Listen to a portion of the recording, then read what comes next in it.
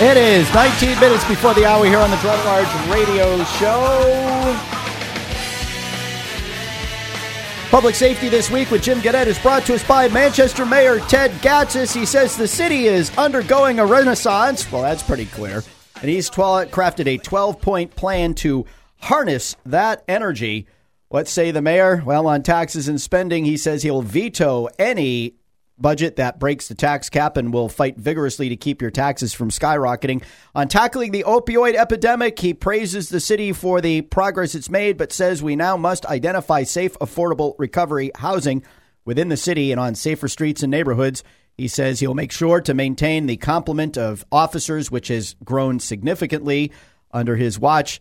And and he says that as resources become available to expand the police complement and put more officers on our streets and in our neighborhoods, he will do it. Learn more about his 12-point plan for Manchester at tedgatsas.com/plan. That's tedgatsas.com/plan. Good morning, Jim. Good morning, Rich. By the way, Jim, retired New Hampshire law enforcement, 15 years as a police prosecutor, more than 20 as a cop in Amherst, Litchfield, and is deputy dog over at Hillsborough County Sheriff.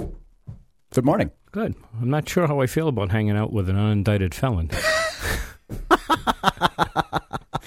No, a potential felon. I could just be a future down the road. Yeah, that's right.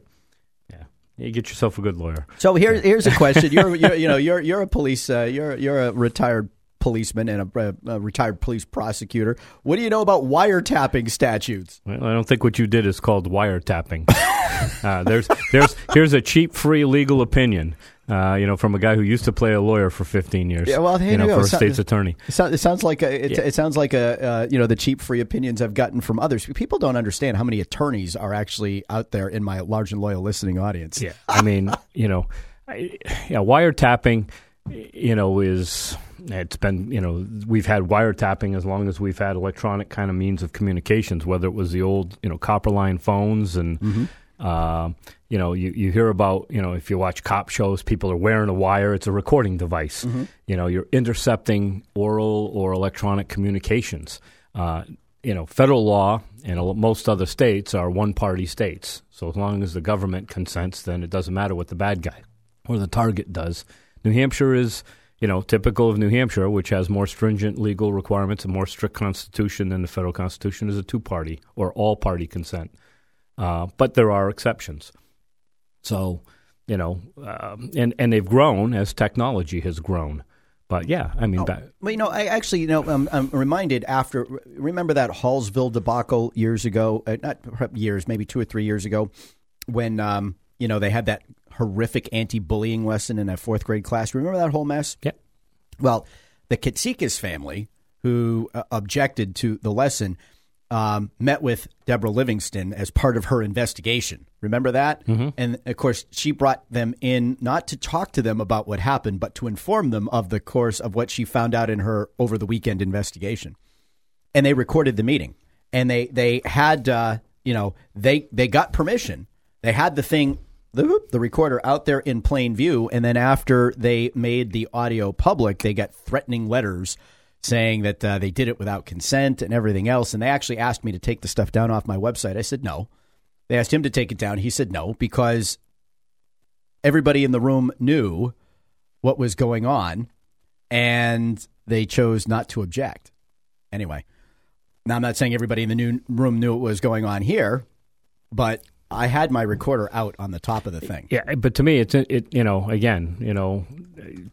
play cheap prosecutor here. I'm declining that case every day of the week and twice on Sundays because, one, I think it lacks consent. Two, I think that if you look, a plain reading of the the right to know statute, and I think you quoted it earlier as well, but it's pretty simple for anybody can read. Mm-hmm. And if Kate DeRozier is supposedly a paralegal, then I would question if I'm her employer. I'm a little bit nervous.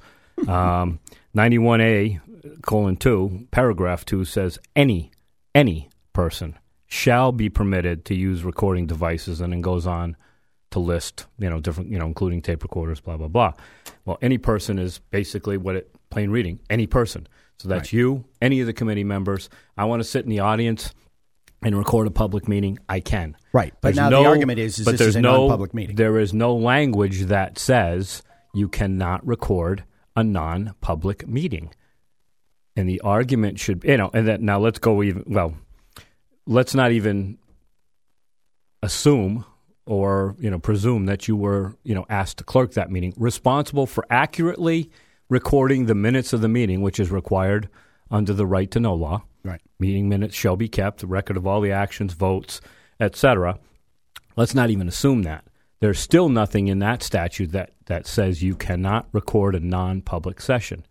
The problem is when information from that non-public session, like Nancy Tessier did, gets disclosed to people not authorized to have that information. That's where Nancy Tessier got jammed up, and she should have gotten jammed up. So, pretty simple distinction. Now add to the fact, which I think completely obliterates any intent, is the fact that you were actually acting as the clerk for that particular meeting. Yeah. Well, again, and it's a mystery to me that why the largest municipality in the state of New Hampshire doesn't record all of their meetings anyways, public and non-public. 15 years in Litchfield, every meeting that was had by the Board of Selectmen, the town equivalent, was recorded. The administrative assistant sat there. There was a recorder. She had headphones on, just like a clerk in court. She's writing notes to go as an adjunct, what line, to Mary, just write out some lines to give you some chronological order. Those were all recorded and then transcribed because that's the most accurate way. Manchester appears to be doing the de minimis to get, minutes. And again, how can you have an expectation when subcommittees and everything else are recorded and put out on cable TV, for goodness sake?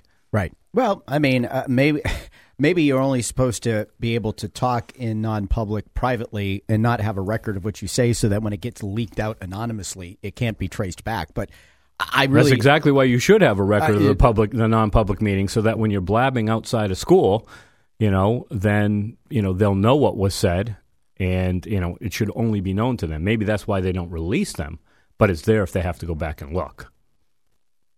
Well, I mean, I don't know what to tell you, but yeah, and again, I mean, the reason why they, the right to know law has that enabling language to say that any person shall be permitted. Mm-hmm. Shall is a mandatory term. It's not discretionary. They shall be permitted. I don't know if you recall, but I want to say it was the State House a couple years ago, and I want to say it might have been Lynn Ober's committee or a subcommittee was meeting. Mm-hmm. Someone came in and wanted to record it. Mm-hmm. And they said, no, it's my right. We covered that. Yep. That's right. That is my right to record this meeting. Well, no, it's a House rule, and there was a big kerfuffle about that. But again, the law, the House doesn't get to make rules. Well, maybe they do because they're politicians. They make rules that don't apply to them but apply to all the other mere mortal citizens. And we see a lot of that in city government these days. Yeah. Well, and there it is. But so is the mere act of recording somebody a violation of the law, or is it the use of that recording? How does the wiretapping statute? Well, again, I mean, I guess it could be the mere act of just doing the recording if it's unlawful.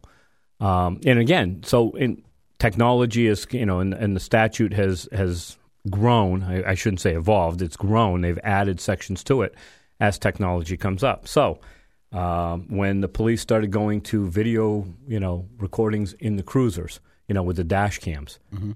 And the officer would wear a mic. Mm-hmm. He didn't have the body cam. It was a mic because these were all dashboard mounted. So you'd have to go up and you'd have to tell him, hey, I'm Officer Gerard, I'm Officer Gaudette, whatever. You're being stopped for so-and-so. You are being audio and video recorded. You have to give them that notice. Mm-hmm.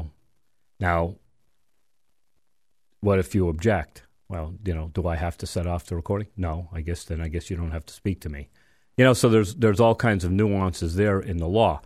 Fast forward when, things were getting out of hand and it was like, the Wild West on school buses, and then decided, to start putting video cameras on school buses, to prevent, all the stabbings, drug deals, assaults, and things of that nature. Well, the legislature had to enable legislation to make that an exemption to the wiretapping statute. Mm-hmm. RSA 91A already has its own exemption. It says in very clear language, any person shall be permitted to use a recording device in these meetings, period. If you're entitled to be in a meeting, you're entitled to record it. Pretty simple to me. But, again, in the day, we used to call this a spite complaint. That's all this is, pure and simple. It's a spite complaint. You complain about... Jim, how could you be so sure? Really?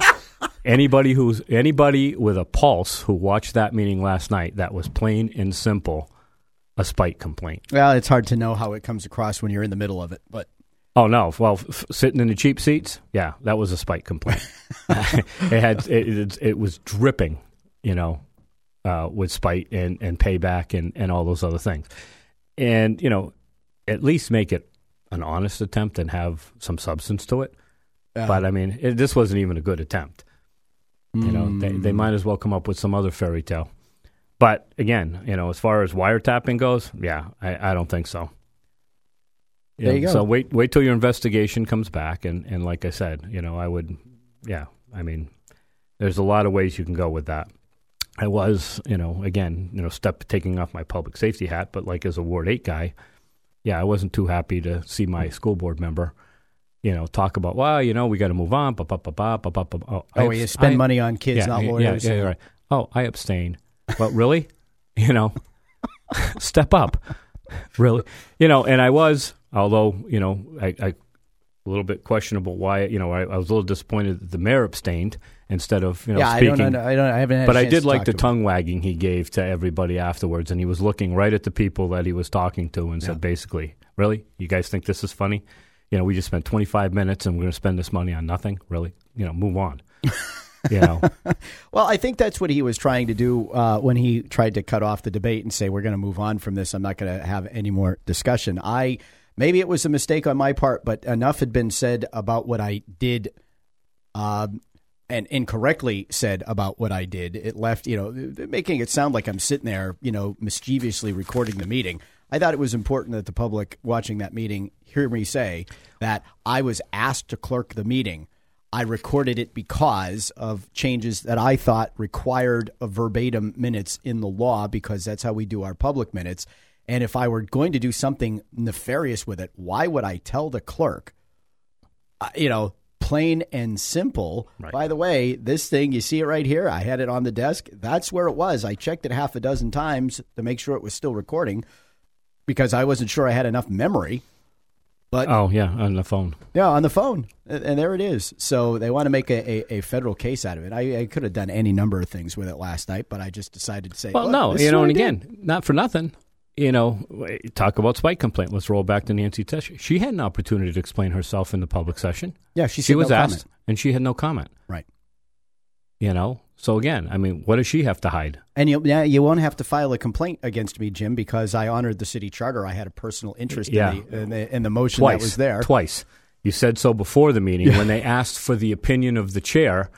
And again, a little bit disappointed, but maybe he took the higher road, because if I was sitting there in the chair, I would have said, really? That didn't seem to stop you from voting on a matter in which you had a direct interest, or other people. So, twice it was very clear, came out well on TV. Yeah, I'm going to abstain per the charter.